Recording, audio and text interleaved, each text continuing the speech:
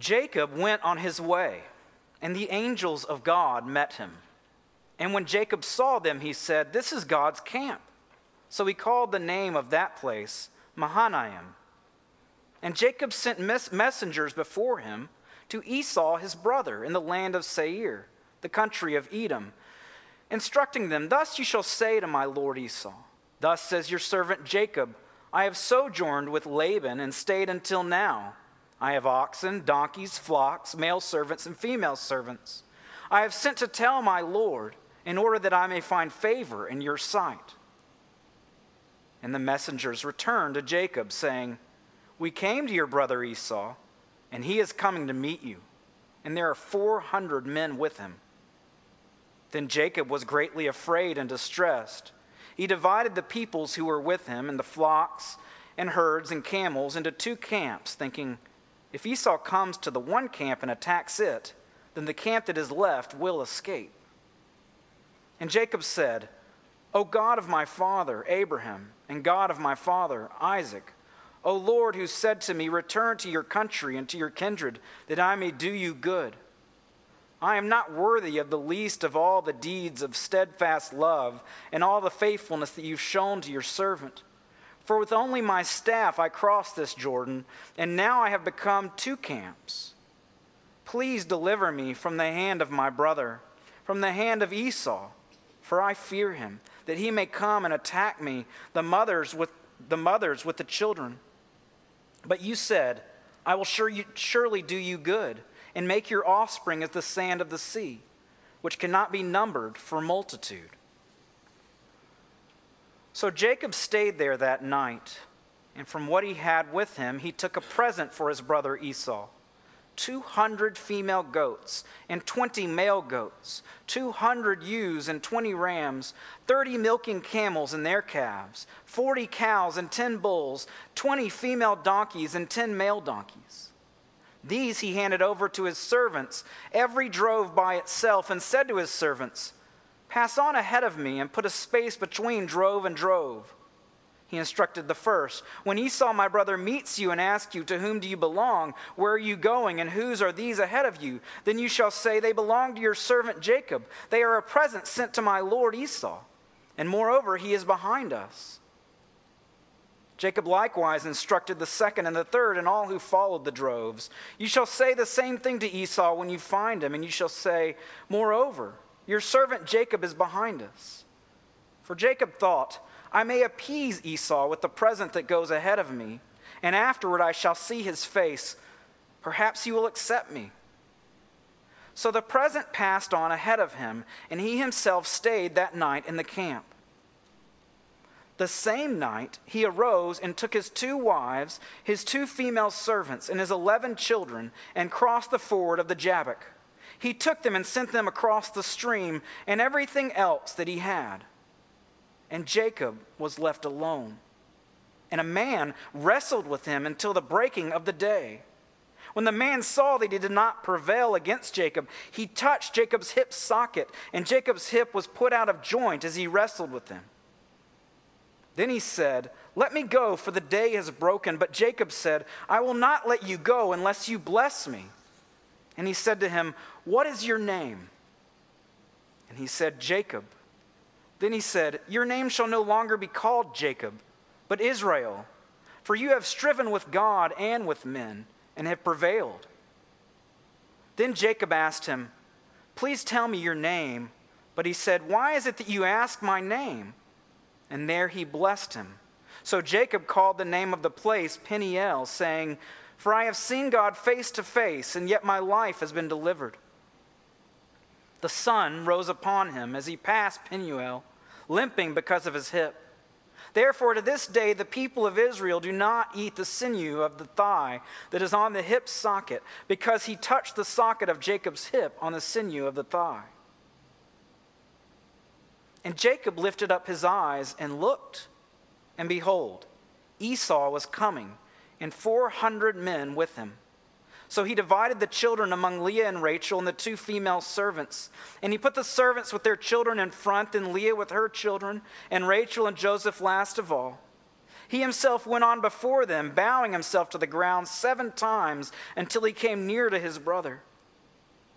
But Esau ran to meet him and embraced him and fell on his neck and kissed him, and they wept. And when Esau lifted up his eyes and saw the women and children, he said, "Who are these with you?"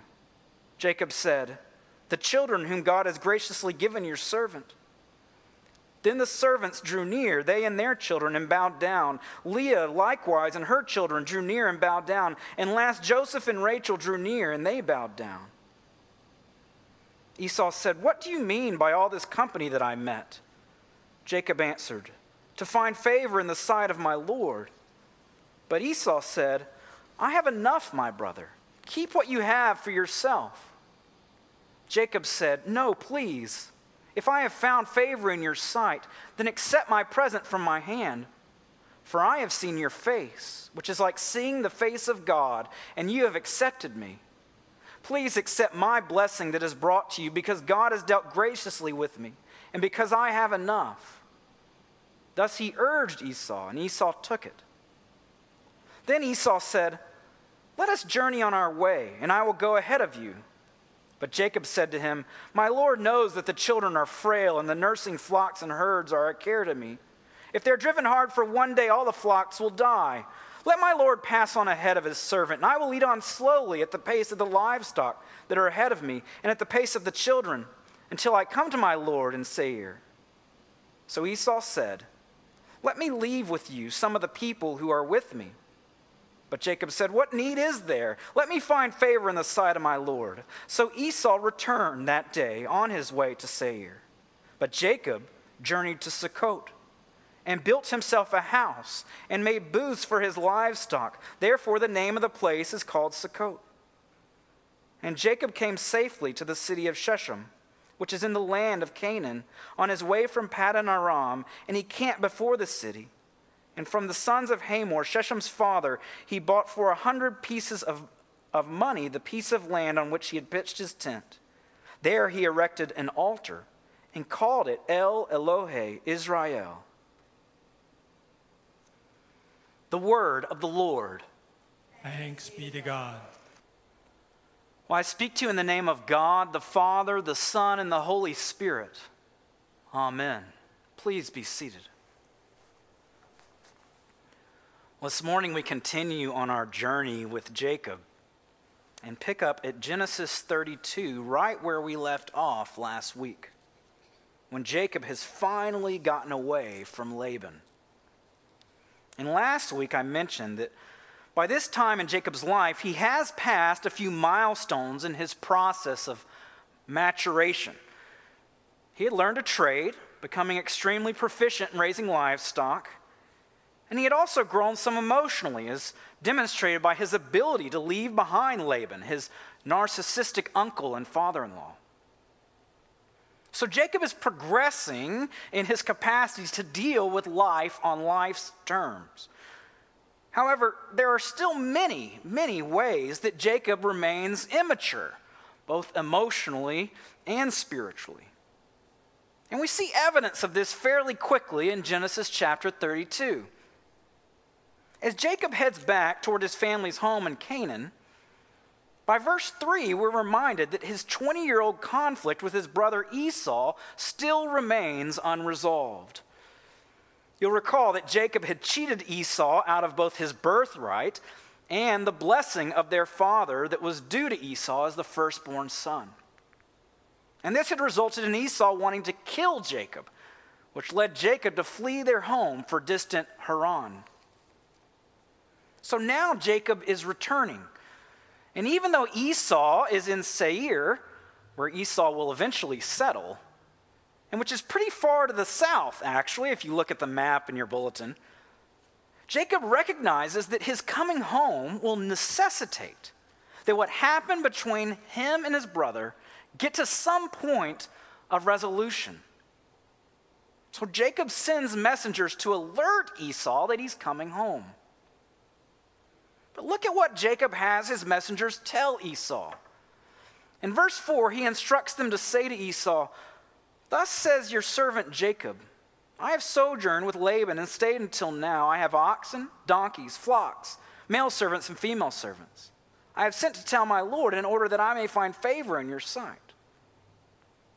Well, as many have observed, with this message, Jacob is trying to signal to Esau that he is not returning home to claim that birthright, that inheritance that he had stolen, because he no longer needs it, as he's become financially independent and established without it. However, in verse 6, Jacob's messengers return to him and report, "We came to your brother Esau, and he's coming to meet you, and there are 400 men with him." In other words, upon receiving Jacob's message, Esau gathered an army, 400 men, and began heading Jacob's way, which seems to confirm Jacob's worst fear. That even after all these years, Esau still remains angry with him and wants to kill him. Naturally, this causes Jacob to be greatly afraid and distressed. So what does he do?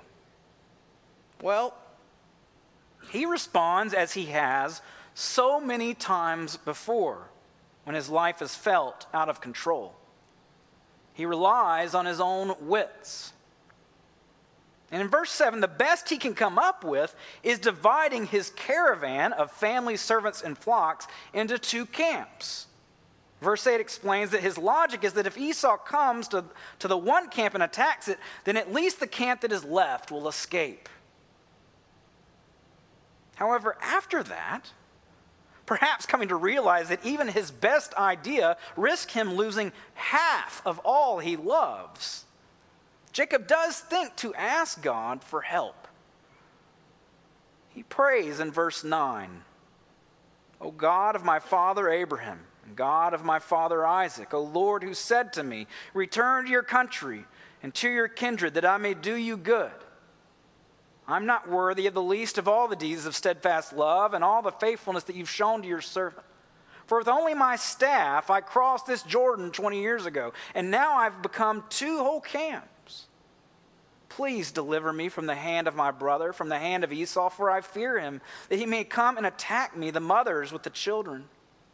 But you said, 'I will surely do you good and make your offspring as the sand of the sea, which cannot be numbered for multitude.'" So as they say, there are no atheists in a foxhole. In this moment of crisis, Jacob is calling in all the promises God has made to him. And yet what he does after this prayer could not possibly be what God would want. In the next paragraph, Jacob takes from his flock a considerable present to send to his brother. 200 female goats, 20 male goats, 200 ewes, 20 rams, and so on. So Jacob's clearly just trying anything and everything that he can think of, right? He's hoping that something will get him out of this jam, whether it's God or some of his strategies.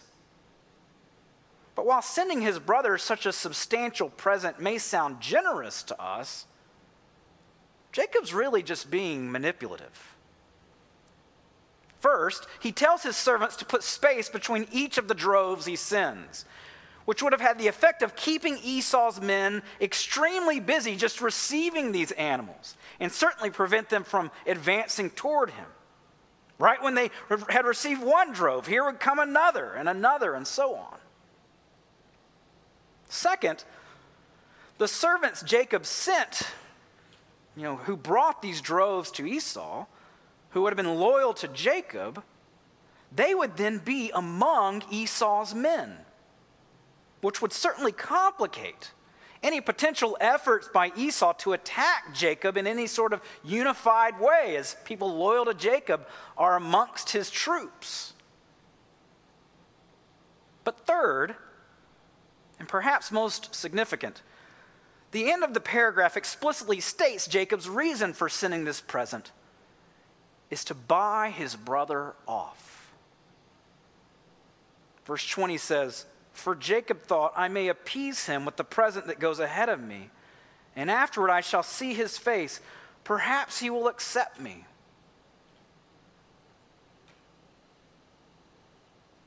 So rather than owning the ways he'd wronged his brother and making amends, or seeking to, Jacob wants to buy his brother's favor.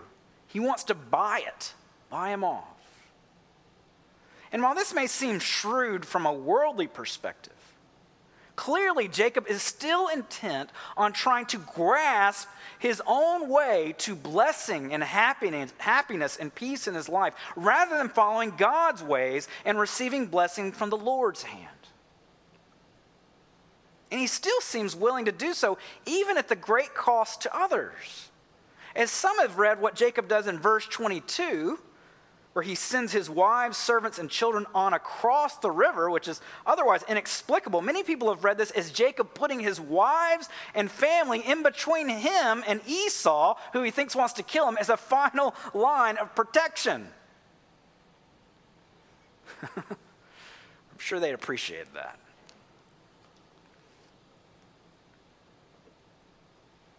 But despite Jacob, for the most part, operating as he always has, that prayer of his in verses 9 to 12, it was just about the most humility he'd ever shown before God.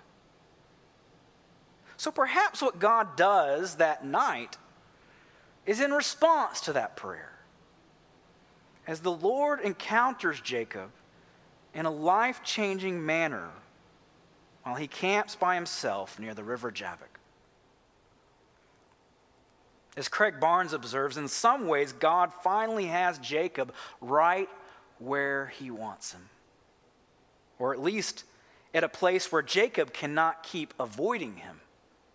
Because Jacob is finally all alone.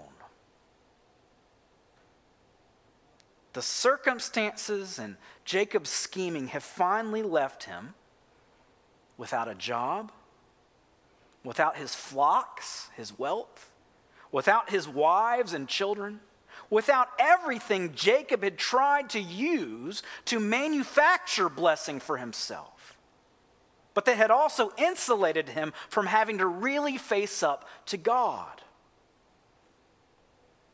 Verse 24 says, Jacob was left alone when suddenly he's attacked. A man blindsides Jacob and begins to wrestle him. But who is this man? Perhaps it's a bandit. Maybe it's his brother Esau. It's too dark to tell. But Jacob fights back, giving him everything he's got. And verse 24 tells us they wrestle until the breaking of day. So Jacob's probably bloody and exhausted, but he seems to be getting the upper hand in this wrestling match. That is, until midway through verse 25, where it says, when the man saw that he did not prevail against Jacob, he touched Jacob's hip socket, and Jacob's hip was put out of joint as he wrestled with him.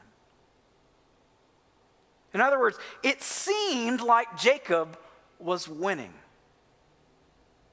Jacob thought he was winning, probably. Until suddenly his opponent simply brushes his hand over Jacob's hip, and Jacob feels a sudden, searing, wrenching pain. His hip has been dislocated by just a touch. And so suddenly Jacob realizes that this man is no mere human opponent, because no mere human could do that. Rather, Jacob realizes this man is God. Though he thought he was wrestling against a man, Jacob had really been wrestling against God in a human body. Now, this is a pretty peculiar episode, even by Bible standards. But I want us to just stop here and consider, why would God come in the form of a human and wrestle Jacob? Moreover, why would God let Jacob get the upper hand in the fight and allow him to think, at least for a while, that he, Jacob, was going to win? Well, as I've explained about this passage before, God is trying to teach Jacob first about the reality of how he'd been living his life. Jacob's whole life, he had grasped and clawed to secure blessing for himself, whether through stealing Esau's birthright or marrying Rachel or becoming indispensable to Laban or seeking to get rich. For his whole life, Jacob had been doing this. And Jacob wouldn't have done that if he didn't think it was the winning approach. Just like he believed he was winning this wrestling match. And yet what he didn't understand was that living this way was really living his life in opposition to God. He was really fighting against God. And in verse 25, God demonstrates the foolishness of that. The foolishness of fighting against God when he disables Jacob so easily once he's ready. God had wanted Jacob to seek him and receive the blessings he had for him. But now Jacob has finally found himself in a position where he has little choice about it. And this is because by putting his hip out of joint, the Lord takes all of Jacob's power away. I mean physically. God renders him with that wrestling move. God renders Jacob physically helpless. All Jacob can do is collapse on top of him. So that is the context of verse 26 where God says, "Let me go, for the day is broken." It's not because Jacob still has him pinned. Jacob's still winning the fight. No, his hip, with his hip disabled, Jacob's weight is now completely being supported by God. And if you can picture this in your mind, it's really a picture of the spiritual posture that God wants all of us to have in life. Allowing him to carry us like a shepherd carries his sheep, totally reliant upon him.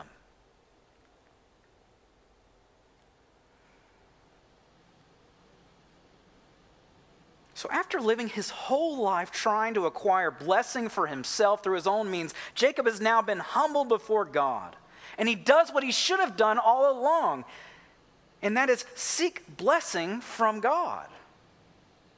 When God says, "Let me go, get off me, because it's, daybreak and I'm God, you're not supposed to see my face." That's one of the rules in the Bible.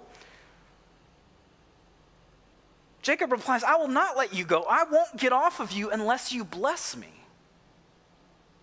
Now, while this might sound like Jacob's bossing God around, "You better bless me," what he's really doing here is what God wants him to do. As Jacob is finally looking to God to bless him instead of anything and everybody else, right? So God says to him, "What's your name?" And he says, "Jacob." And God says, "Your name shall no longer be called Jacob, but Israel. For you have striven with God and with men and have prevailed." God changes his name from Jacob, which means heel grabber, to Israel, which means striven with God, thus marking the conversion, really, that Jacob has had here from self-reliance to relying upon the Lord.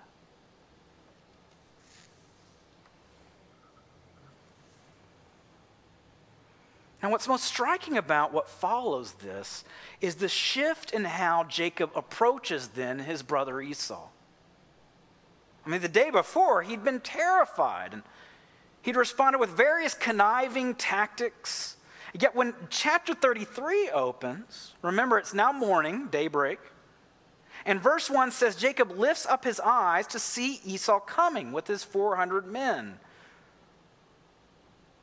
Well, as Craig Barnes writes, after you've survived the dark night of wrestling with God, it's sort of hard to still be afraid of the world around you. And he explains that this is because Jacob is now clinging to a blessing. Now remember, Jacob still doesn't know his brother's intentions. But notice, this time Jacob puts himself between his family and Esau. 33:3 says, Jacob goes before them to meet his brother and then bows himself to the ground 7 times. So rather than trying to protect his own rear, Jacob is making himself vulnerable. Instead of conniving, he's now humbling himself. And surely to his surprise, God's grace has also moved on the heart of Esau, who runs to meet Jacob, who embraces him and kisses him, having clearly forgiven him. So the first thing to notice about chapter 33 is how differently Jacob perceives and approaches his brother after having humbled himself before God and received God's blessing. And while Jacob still insists that Esau accept his gift of livestock in verses 10 and 11, it seems now to be more out of thanksgiving for the grace God has just bestowed upon his relationship with Esau. And yet there is a second thing to notice in this chapter. And that is that by the following paragraph, Jacob's newfound nobility sort of runs out of gas. Esau seems to expect, even presume, that Jacob will want to return with him to Seir now that they've made up. But Jacob has no intention of doing this. Indeed, Jacob would be disobeying God to go to Seir, because God had told him to return to Canaan. Yet rather than just saying this to Esau, saying, the Lord's called me to go home to Canaan. I appreciate the invite. Hope to catch up at the next reunion. Instead, Jacob deceives Esau in verses 13 to 15. He deceives him into believing that he'll meet Esau in Seir later, when he never has any such intention. Now, as to why Jacob doesn't feel he can be honest with Esau, we can't know for sure, but perhaps he's struggling to believe Esau has really forgiven him and is afraid that Esau might change his mind if he doesn't people please, right? But honestly, I am grateful to read how Jacob has this act of humility that shows tremendous growth, but then in the next moment almost reverts to one of his old sinful habits. I'm grateful to read that myself, because that parallels the struggle for all of us who are in Christ.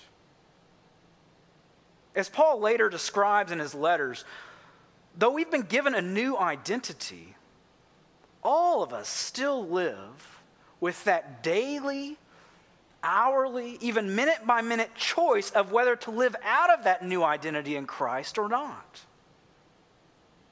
Whether to yield to Christ's Holy Spirit within us or to live out of the sinful condition we were born into that Paul calls the flesh.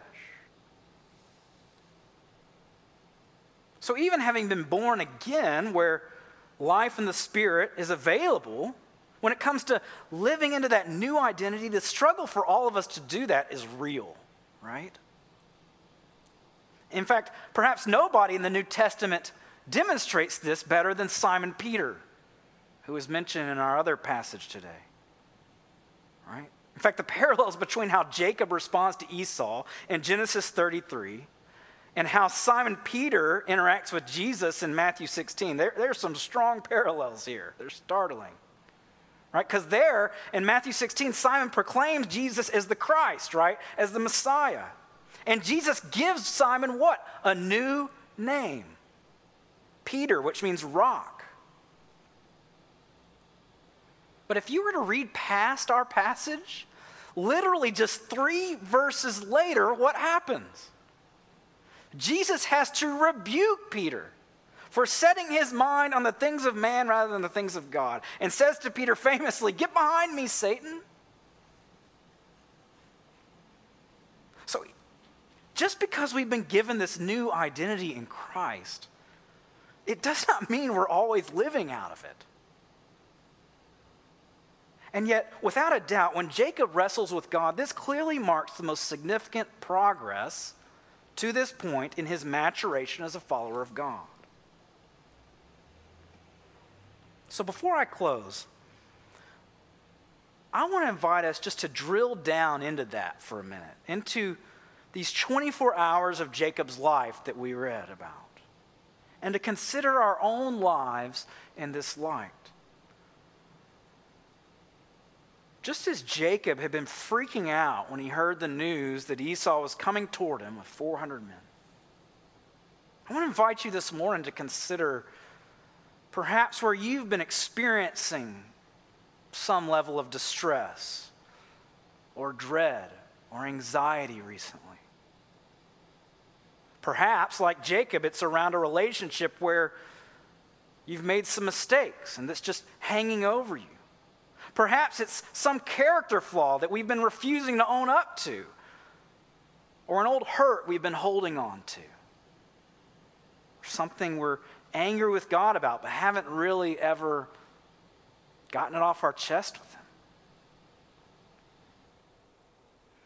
In Jacob's case, what happened between he and Esau had loomed like a shadow over his life for 20 years.